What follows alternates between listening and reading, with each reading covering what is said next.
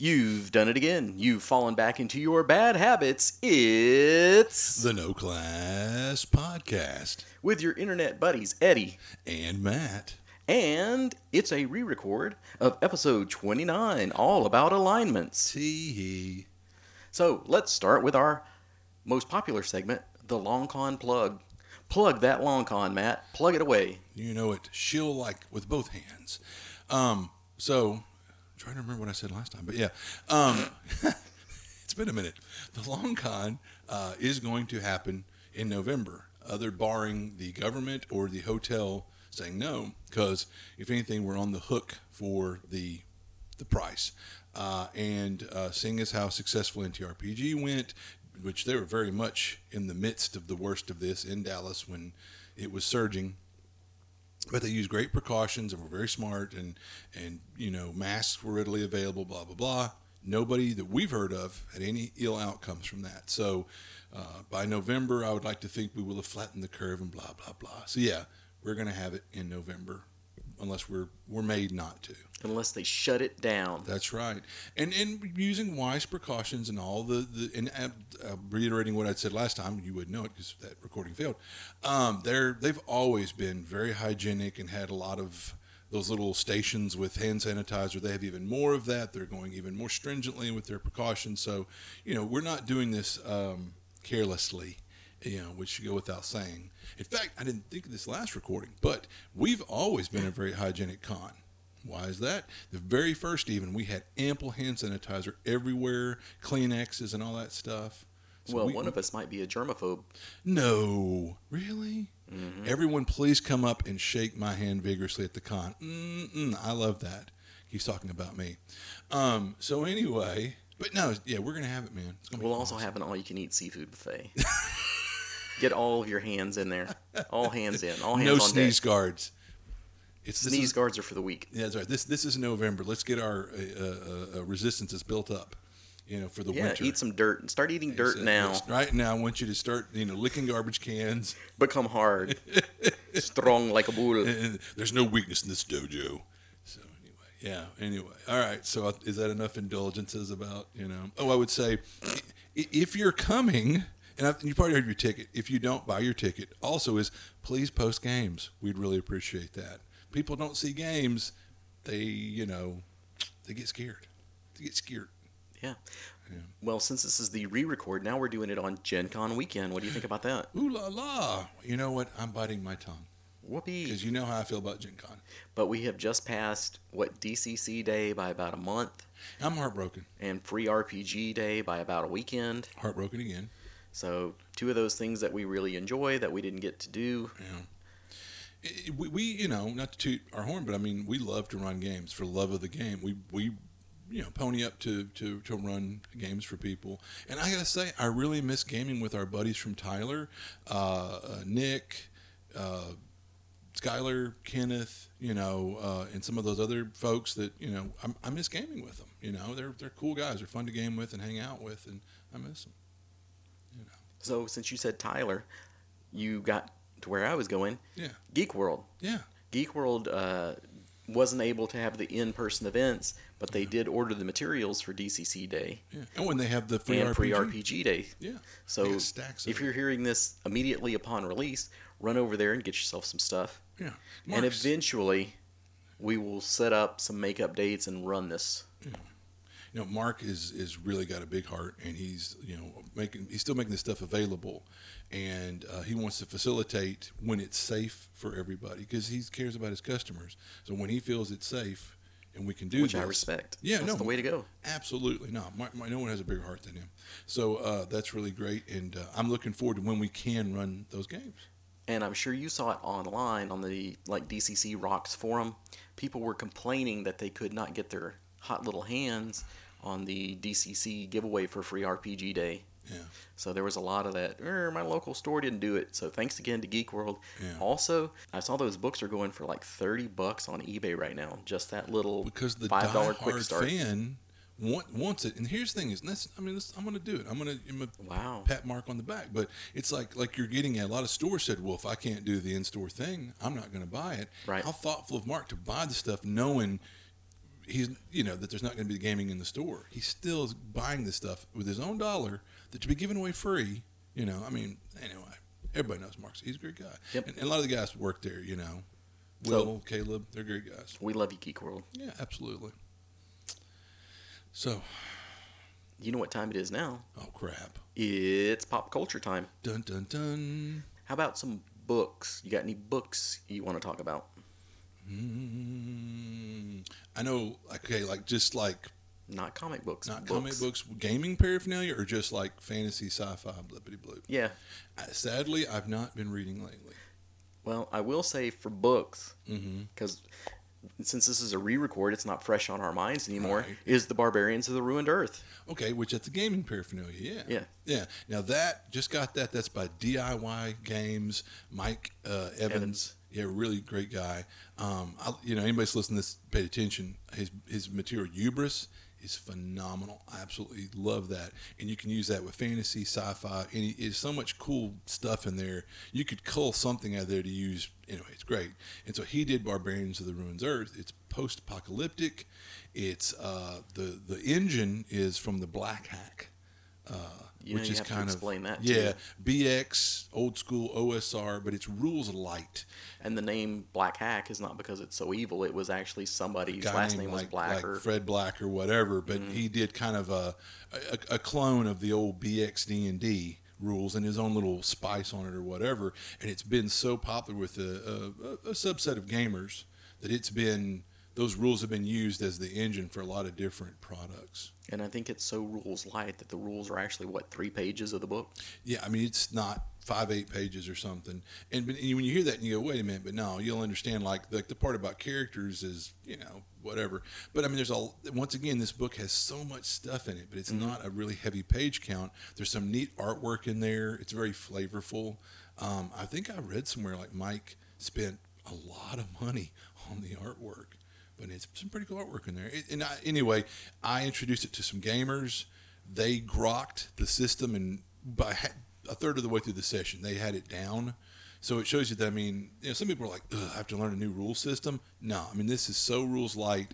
Anybody that has any experience gaming will pick it up quickly and adapt to it. Anyway, a lot of fun. Can't say enough good things. The players really liked it. Essentially, at the end of the session, they're like, can we keep playing this? I'm like, well, yeah, sure. The hook was set. Was it, though? Of course it was. And it was very Thundar-esque. Yeah, if you remember Thundar the Barbarian, if you're not, go watch them. I think they're on YouTube or, or sometimes they were on Boomerang. Yeah, wink, wink sources. But yeah, great, really neat post-apocalyptic cartoons from the 80s. I watched them as a kid, and that's what corrupted me. Part of it was Thundar the Barbarian. Ookla Ariel, we ride. And that's why you can't have shows like that anymore, because you'll churn out that many more little Matts. Little weirdos. You know it. What a world. They don't make them like that anymore. All right, how about some comic books? Well, that's your bailiwick. Yeah, but I saw you had some comics at your place the other day. Oh yeah, no, I'm reading comics, but Den. Well, yeah, I'd mentioned Den though in a previous podcast, and they're in Harrow County, which I love. We've talked about that before. So, no, I love comics, but just recently I've had the different irons in the fire, and not to toot my own horn, but I've been very busy taking care of a lot of sick people with, well, you know what. Radio silence. Absolutely. Thank you. I appreciate that. Okay. For the comics that I read lately, I read Hedy Lamarr. I was telling somebody about that. An Incredible Life. Yeah, but she was a really interesting individual. Yeah, it's the biography of the famous Golden Age actress. Silver screen or whatever, yeah. Mm-hmm. She was a Hollywood bombshell, but she was actually a genius. And didn't she get a Nobel Prize or something? No. Okay, but still. This is one of these a genius not recognized in your time kind of stories. I think since then, they've, some great contribution, though. Right. So it does talk about her and basically escaping Europe before the Nazis took over. So, you're in that kind of time frame. I really, like I said, we're redoing the podcast. So as I told you before, as I told Matt before, as he has to listen to it again, I don't think I've ever seen any of her movies. Yeah. But the one that I would probably be most likely would be Samson and Delilah Ooh, la la. with Cecil B. DeMille. Yeah, So when he was doing those, so that's one that I'll probably check out. yeah, I might too. But what her big contribution was during World War II, they came up with a way kind of to make an uncrackable signal from the sub to the torpedo, and it kind of used like player piano technology where you would switch frequencies off, and they're like, well, how would you be able to switch frequencies so much? And it was kind of a player piano type thing where you'd program it in like that and just go from one to the next and so forth and so on. And apparently, 50 years later, they were using that in wireless technology. Oh, wow. So a lot of your cell phone stuff, you can thank her for that. Wow. So, but yeah, completely unappreciated in her time for her mind, because it was one of those like, you're so good looking, because that was her thing, was being a bombshell. So yeah, it was like, you're so pretty, how could you also have this great idea? And let's face it, not to go down that road, but in that day and age, a lot of times women might not have been appreciated so much Exactly. for their minds, so not like nowadays.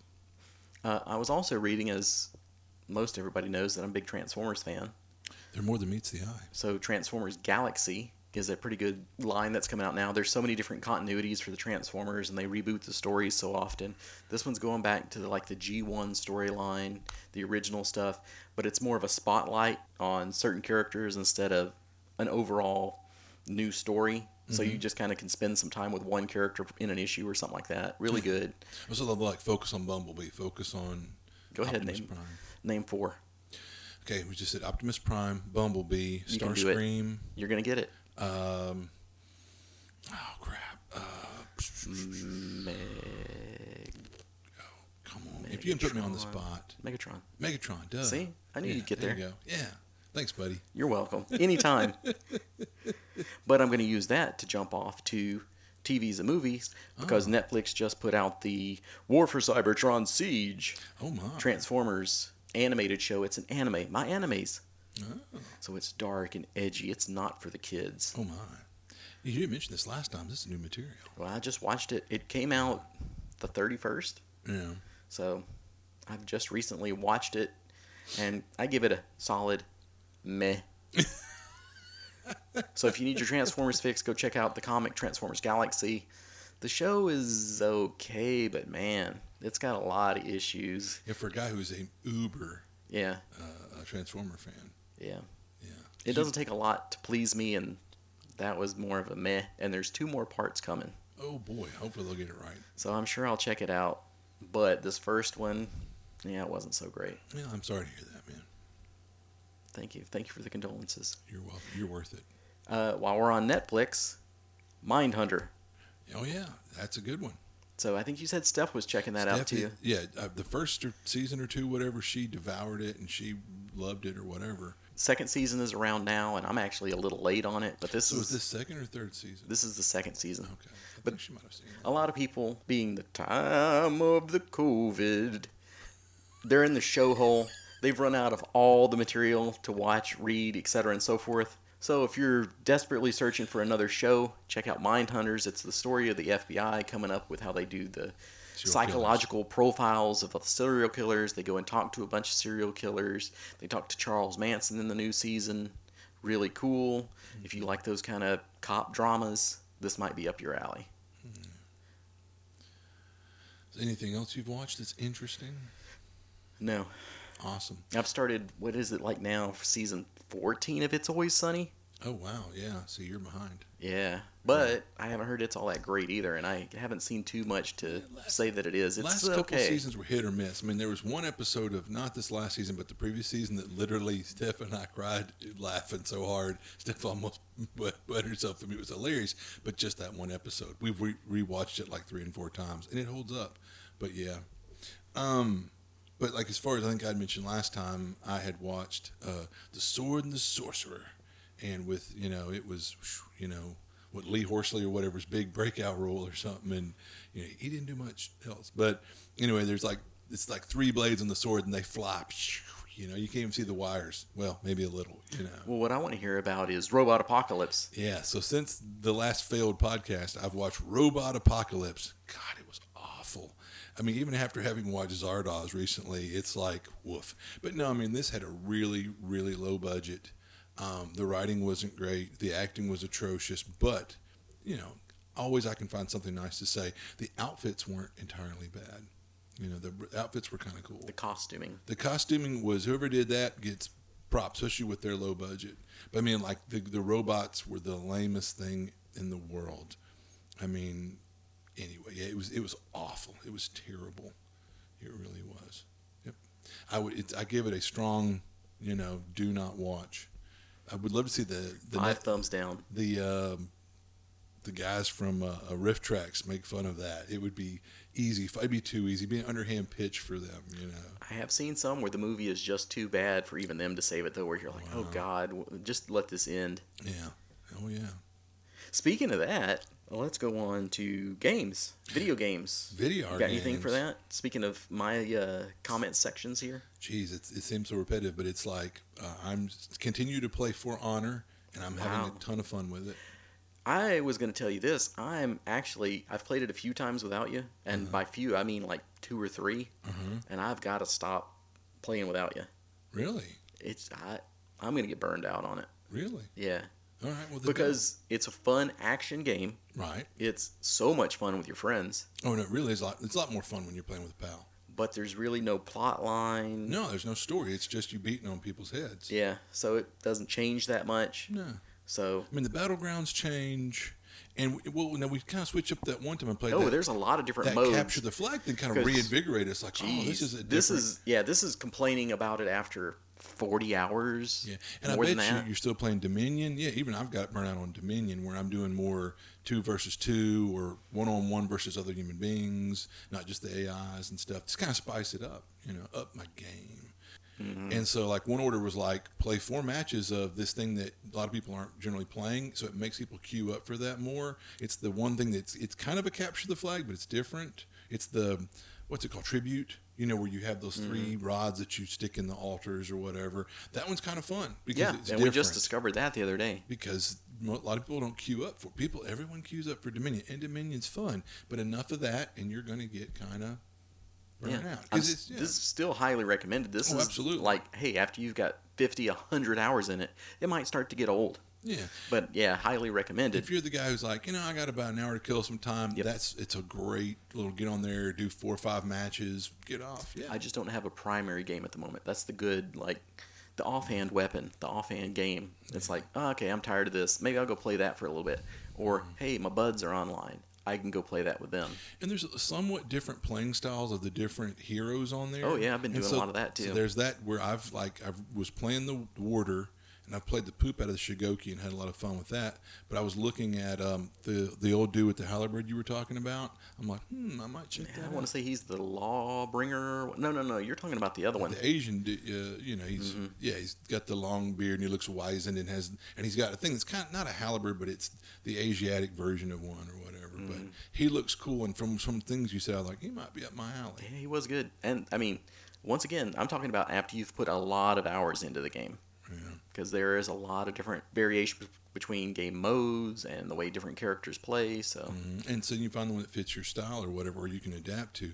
Because that's one of the things I'll say is, I think I quickly acquired the dynamic of the game to where I was competent, but I found that my games improved over time. So there is that element of like honing the, your ability or whatever, which has been fun.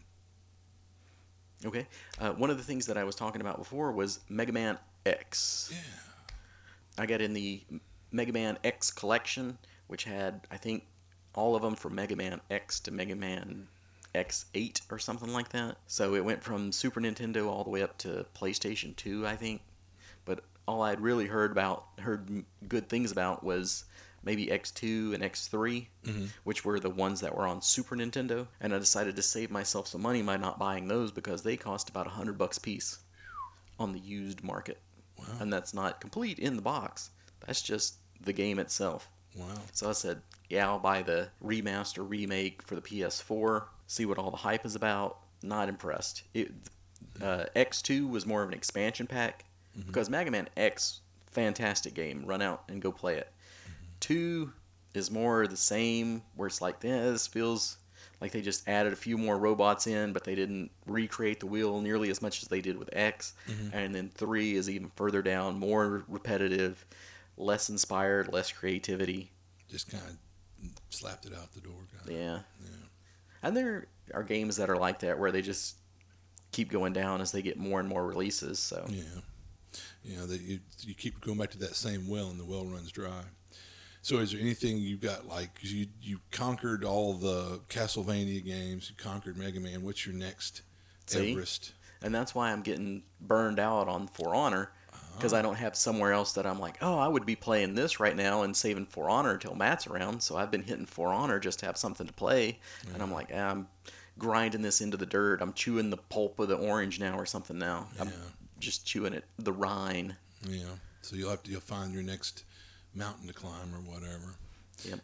So I gotta say, so I have an arcade machine at the house, and so I said, well, to be a completist, which you generally are, I said, you want to come over and play the arcade version of Castlevania, and that's where Eddie draws his line, apparently. Yeah, a resounding no. Yeah. I'm trying to think on the arcade if it's called like Vampire Killer or something like that. It's not called Castlevania. I keep meaning to fire it up and see if I can find it just to to see. But I know because there's 2,500 damn games on that thing. So I remember when I was really playing on it a lot when I lived in Wascom, going through the various games and just firing them to see what they're like or different ones. I know I'd seen it because there's a guy with a whip. And there's vampires. I'm like, this is Castlevania. I mean, how can it? I don't know what they might be calling it, but there's a guy with a whip, and there's hearts. And there's like the little hearts that you whip something and a little heart flies out. That's Castlevania, right? Yeah. Yeah. So, but it seems like even Ghosts and Goblins is kind of like or am I crazy? Never mind. All right. Yeah. But yeah, the Vampire Hunter, I think that's what it is on the arcade. I can't even remember if that came out in the U.S. because, like you said, your system has so many games. I've got Japanese games that were never meant to be in the like. There's a little disclaimer like, if you're playing this game in the U.S., you are an outlaw. And Korea, and I mean, to be a completist, this thing's got over 2,500 games on it. But that one was like notoriously hard. I've watched some of the like YouTube videos where the reviewers come in and they're like, it was designed just to eat quarters, so they made it as difficult as possible. So I'm like, no, I'm not doing that. There's a lot of times I beat my head against a wall, but I'm going to draw a line on that. Yeah, he's a masochist, but All right, I thought that was funny. What's next, sir? With that, I think we finally get to the topic. Hot dog. And last time we started this off at first edition, but then you had some more history before that. So why don't you go ahead, and this is our edit on the fly. Go ahead and start with that. Before D&D, in a world before D&D, this is what alignment meant. Yeah, it's like in D&D, alignment is a categorization of the ethical and moral perspective of player characters, non-player characters, and creatures. Most versions of the game, Dungeons & Dragons, feature a system in which players make two choices for characters. One is the character's views on law versus chaos, and the other on good versus evil. The two axes, whatever, allow for 9 alignments in combination. Just a sidebar, alignment is often criticized as being arbitrary and unreal by some game masters and players. D&D co-creator Gary Gygax credited the inspiration for the alignment system to the fantasy stories of Michael Moorcock and Paul Anderson. The original version of D&D, I guess white box player allowed. Do we want to start there, or? I thought you had more than that on the prehistory. Like, well, I think for the Grecians, they had the system of. I threw that in later, but I can. Let's jump to that. That's why I was saying start with that because that predates D&D. Yeah. So, like, if people go, well, where did that even come from in fantasy literature, which then led to it in the games? And alignments can be traced to ancient Greek philosophy with positive concepts like logos and cosmos, order and reason, opposed to negative ones, aporia and chaos with a K.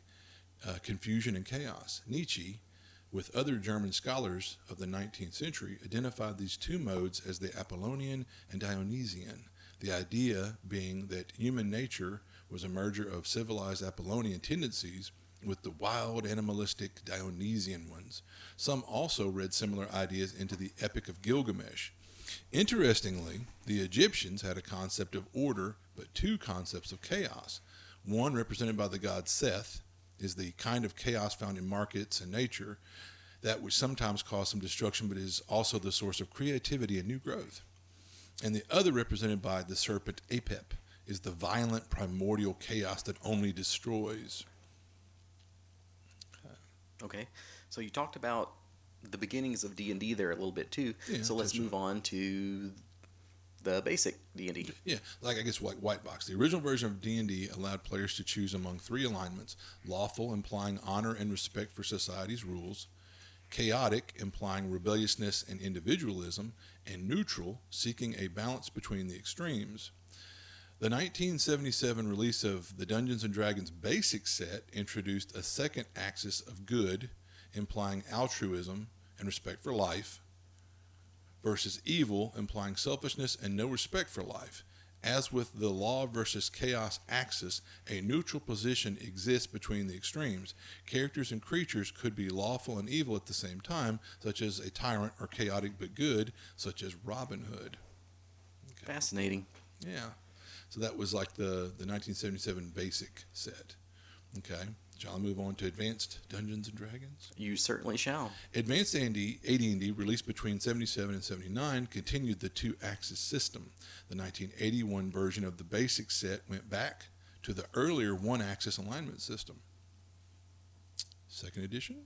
No, first edition. Very good, very good.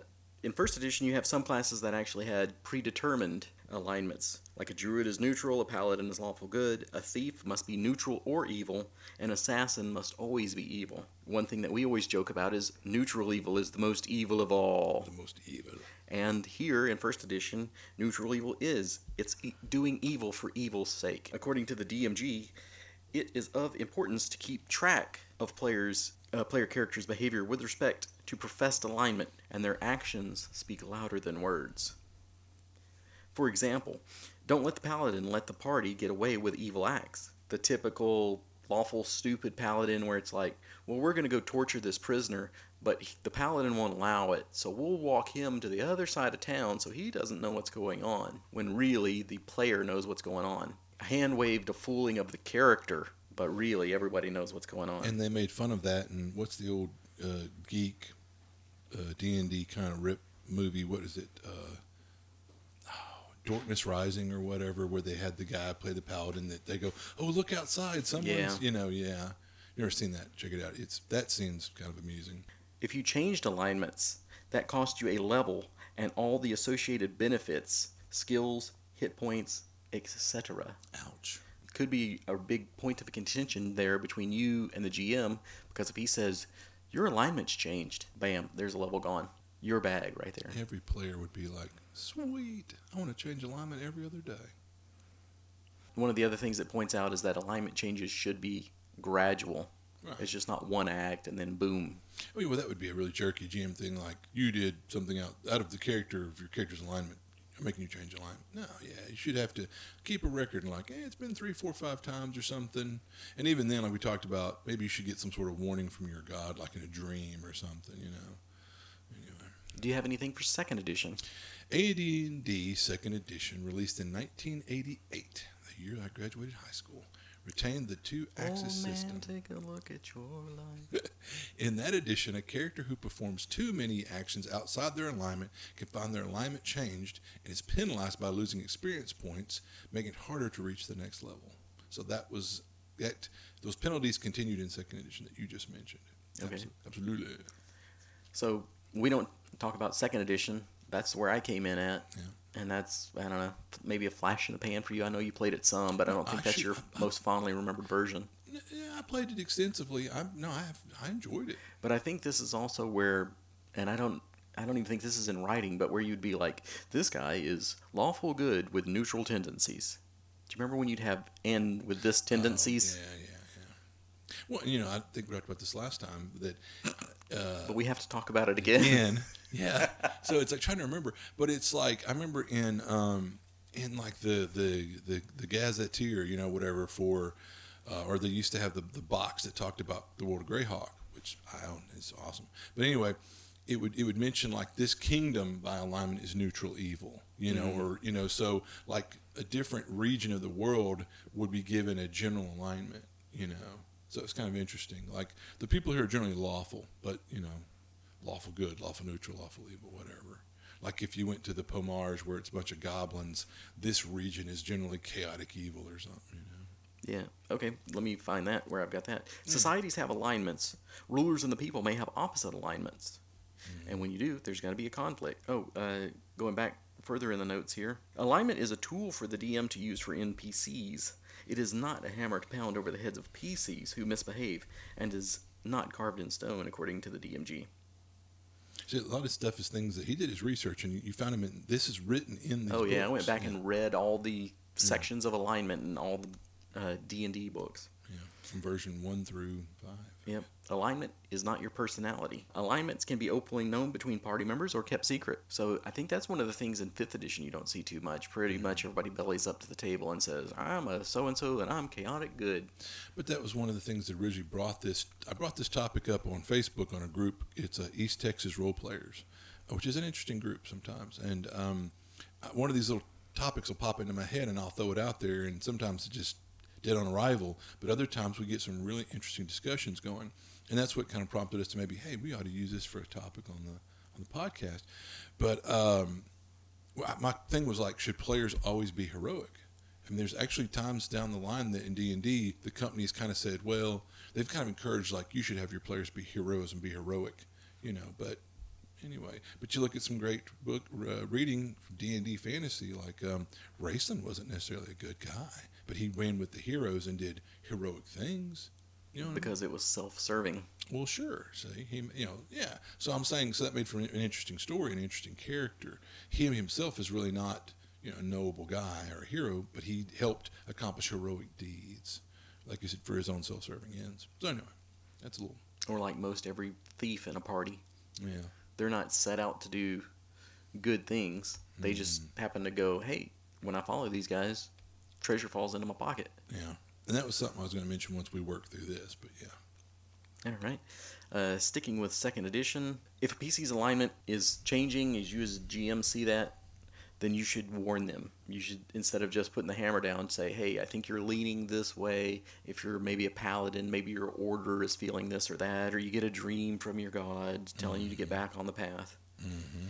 Never tell the player that their alignment won't allow them to do something. Yeah. Let them take that action even if you think it's out of alignment for them. Oh, yeah. Because that's what the character does, and then see Player what agency. are the consequences. Yeah. Player agency. You can do that, but you're going to deal with the repercussions. Just like in our real world, you can do that, but you're going to deal with the repercussions of your action. Alignments may or may not be detected depending on the situation. For example, an evil warrior sitting in a bar just having a drink, you may not notice that because he has no evil intent. But an evil cleric that has been committing sacrifices for decades and raising the dead, that may radiate such a negative aura that he can't get away from it, and he'll always be detected. So I thought that was kind of an interesting concept. Yeah, because I mean that's where it really could break the game and aggravate the game master, where you walk in a room and immediately the cleric goes, "I'm going to detect alignment," and you're like, "GD," you know, Which we have done that before. We were playing in a game, and somebody, what was it? Was it a bracelet of ESP or? Yeah, it was a headband of ESP, and they detected evil thoughts coming from like the barkeep. And the waitress, and the stable boy, you know. Which sometimes in 1st edition, just gouging you on the prices could be kind of evil. Yeah. Oh, that's definitely evil. We were like, why are these characters evil? What are they up to? And the adventure went way off. And that's the it. rails. We spent the whole time in the bar trying to figure out what was going on. Yeah, instead of going to the adventure, we're like, well, wait a minute. Why are we detecting evil? What's going on with these people? We need to find out. We're going to search the bar, the tavern. And I love the guy running it said, wow, I've ran this at how many cons, how many times, and no one's ever used the ESP headband. And Nobody's ever not gotten into the dungeon. Yeah. I mean, literally right at about the 4-hour mark, a con slot, it's like, well, we've pretty much plumbed the depths of this whole evil tavern thing. Like, let's go to the dungeon. He's like, we're done, guys. It was, but that's a great story. But we had fun with it. Absolutely. But that's how alignment can be used there in a way too. Yeah. And as a GM, you can use it to bait the players sometimes. Go like, oh yeah, he's got an evil alignment. Why? Well, because he's kind of a scumbag merchant. Yeah. Doesn't necessarily mean that he was out kicking puppies. Yeah. Just he's done some very unscrupulous deals.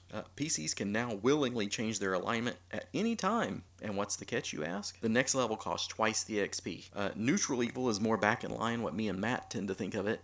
That's you're just a selfish very person. Selfish and self-serving. You look out for number one. Yeah. Which is kind of where Raceland starts out. The PHB gives you some alignment advice for the players. Don't pick an alignment that will be hard or no fun for you. So if you're the kinder, gentler kind of person, don't try and play a chaotic evil character. And if you're kind of a bad person all around like Matt, don't try and be a lawful good paladin. Which is interesting advice, because I think I mentioned last time that when I was a kid first playing D&D, I would pick an alignment that was closer to what I thought, like, well, first it was like a little kid, like lawful good, and then neutral good, and then chaotic good. Over time, as you're like, getting to be like a rascalsome teen. But my point is, like, I'd figure, let me pick something to be easy. And as I got older and matured, I went, you know what? It's time to forget these underhand pitches, this easy stuff. I want a challenge, So then I tried to go to the polar ends, like, I'm going to play a lawful good, or I'm going to play a chaotic evil, just for the role-playing challenge to get those chops, because you really have to kind of dig deep or stretch to play some of those guys and gals at the extreme ends of the alignment, Anyway, we'll touch on that maybe more in a minute. Mm-hmm. Are we ready? Certainly will. 3rd edition, sir? Nope. You rascal. Consider your party alignment is also in there. Yeah. Which is something that we had in Barbarians of the Ruined Earth. Mm-hmm. My character, believe it or not, is the super chaotic good, heroic type. Mm-hmm. But does that fit in the post-apocalyptic, gritty Mad Max type of world? Because basically, it's Thundar in Mad Max. Mm-hmm. That's literally kind of a good description of Barbarians of the Ruined Earth. Barbarian, it's yeah. And we had one character just go murder hobo on an NPC, and the other characters are kind of trying to feel it out and see where they fall in the alignment chain here, and how how does this affect their characters? What would their character do? Because the thing is, like, Barbarians doesn't have an alignment system. Right. Yeah. It also says alignment is a tool, not a straitjacket, which I think a lot of people going back and thinking of the old days of D&D, they do think of that. Like, oh yeah, I remember you get hammered if you didn't do this or you didn't do that. Yeah. Okay, 3rd edition. D&D 3rd edition, released in 2000, kept the same alignment system as 2nd edition. All right. Man, you had just oodles of stuff. When you look at your favorite editions of D&D, I know I'm alienating people, so I don't like to really go into it, but I have some fond memories playing 3rd edition D&D, but as a system, it's literally one and as alignment, it didn't really recreate the wheel. It didn't, yeah. They didn't reinvent the wheel. We'll just stop there, yeah. So what I have is off Pathfinder, because I don't own the 3 or 3.5 books at all. So Pathfinder being the kind of 3.75, it also takes the exact same quote. Alignment is a tool and not a straitjacket. So apparently they like that much. Mm-hmm. Neutral evil, though, is back to being evil for evil's sake. The most evil Pure evils. evil. It has no honor and is without variation. Chaotic evil is practically so chaotic that they cannot work together in a group. So you couldn't have a band of chaotic... Well, you couldn't have a chaotic evil party because they'd always be trying to undermine each other. So that was kind of interesting because a lot of times you do have the chaotic evil bad guy. Right. But in this, he wouldn't be effective because he's just so chaotic. Yeah. And that makes sense. There is no XP penalty for changing alignment. Hmm. And whereas before you had a lot of pages dedicated to alignment, in 2nd edition, for example, the PHB and the DMG have a chapter about alignment. Wow.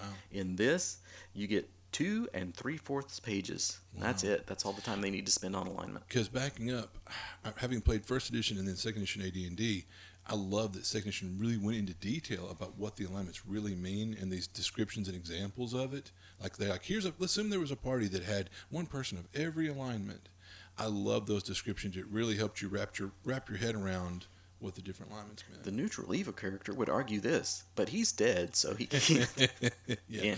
They gave really good examples in 2nd edition. I would actually encourage people to, if you can find that somewhere online or whatever, it's really, that was one of the things that really stands out from 2nd edition for me was their description of the alignments and the player's handbook.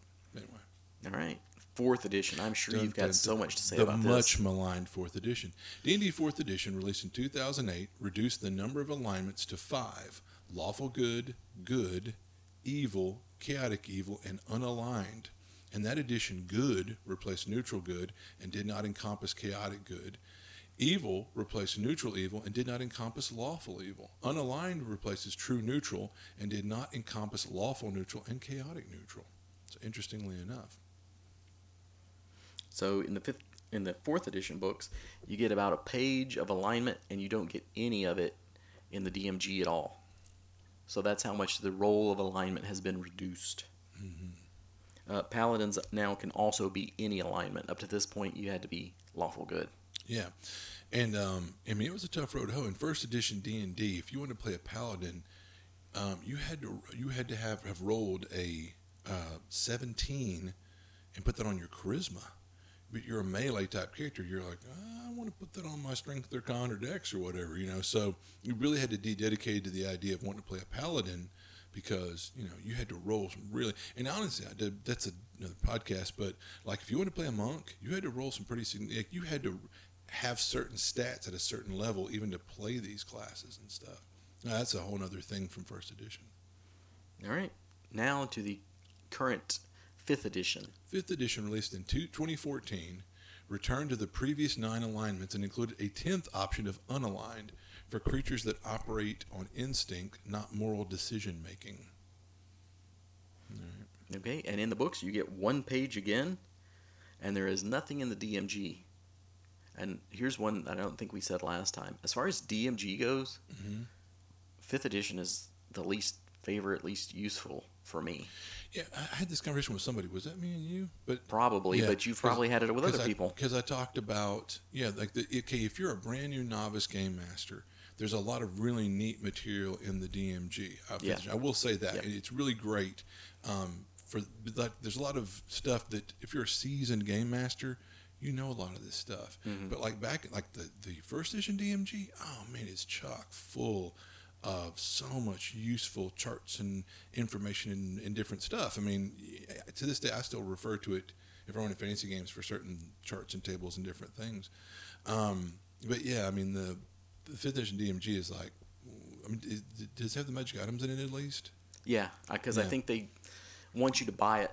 Yeah, because other that's versions, what makes you buy it. Yeah, in other versions, okay, the original DMG had magic items in it, but since then, other versions, like, they had the magic items in, like, Player's Handbook or something, and you were like, wait, what? So yeah, they did that this time because they wanted you to buy the book. And then the rest of it is a lot of like, this is how you would build your homebrew campaign, which is good. It's just not all that useful for Here's us. how to build an encounter. And it used to be, if you were going somewhere, you'd have to bring the Player's Handbook, the DMG, and the Monster Manual. And now I never crack out the DMG. Nope. I don't have to haul that one around with me. Yeah, that one's on the bookshelf at home. So, like I said, the question I had posed on the internet was, should players always be good? Should they always be heroes? Fantasy literature has anti-heroes. Dragonlance's books have Raceland. He fights for the good side, but really isn't a nice guy. And we had a really interesting discussion on that forum about it. But it's, alignment's interesting. I know, like I said, there's times when I've wanted a bit of a role-playing stretch. And so I've played the polar, lawful good, chaotic evil, just to, and it's kind of like we talked about last time. It's like playing a character in a play where you go, well, I'm not, Death of a Salesman, what's the guy's name or something? I'm not him, but if I'm going to play him, well, what's his motivation in life? How will he react to a given situation? And that's interesting because I remember when we were younger and I first started doing that, someone would be like, wow, you're going to do that? I'm like, well, I wouldn't do that, but that's what my character would do, because I'm trying to get in the headspace of my character, and that helps with the whole thing of the motivation to write a background for your character so that you kind of know, where did they come from? What was their upbringing? How many siblings did they have? Because it might help you know how to react to a situation. Right. Well, you kind of led into another one there where I was going to say Savage Worlds doesn't have an alignment system either that when we were playing that. Yeah. But how do you determine that? Looking at your background. Yeah. What did you do up to this point?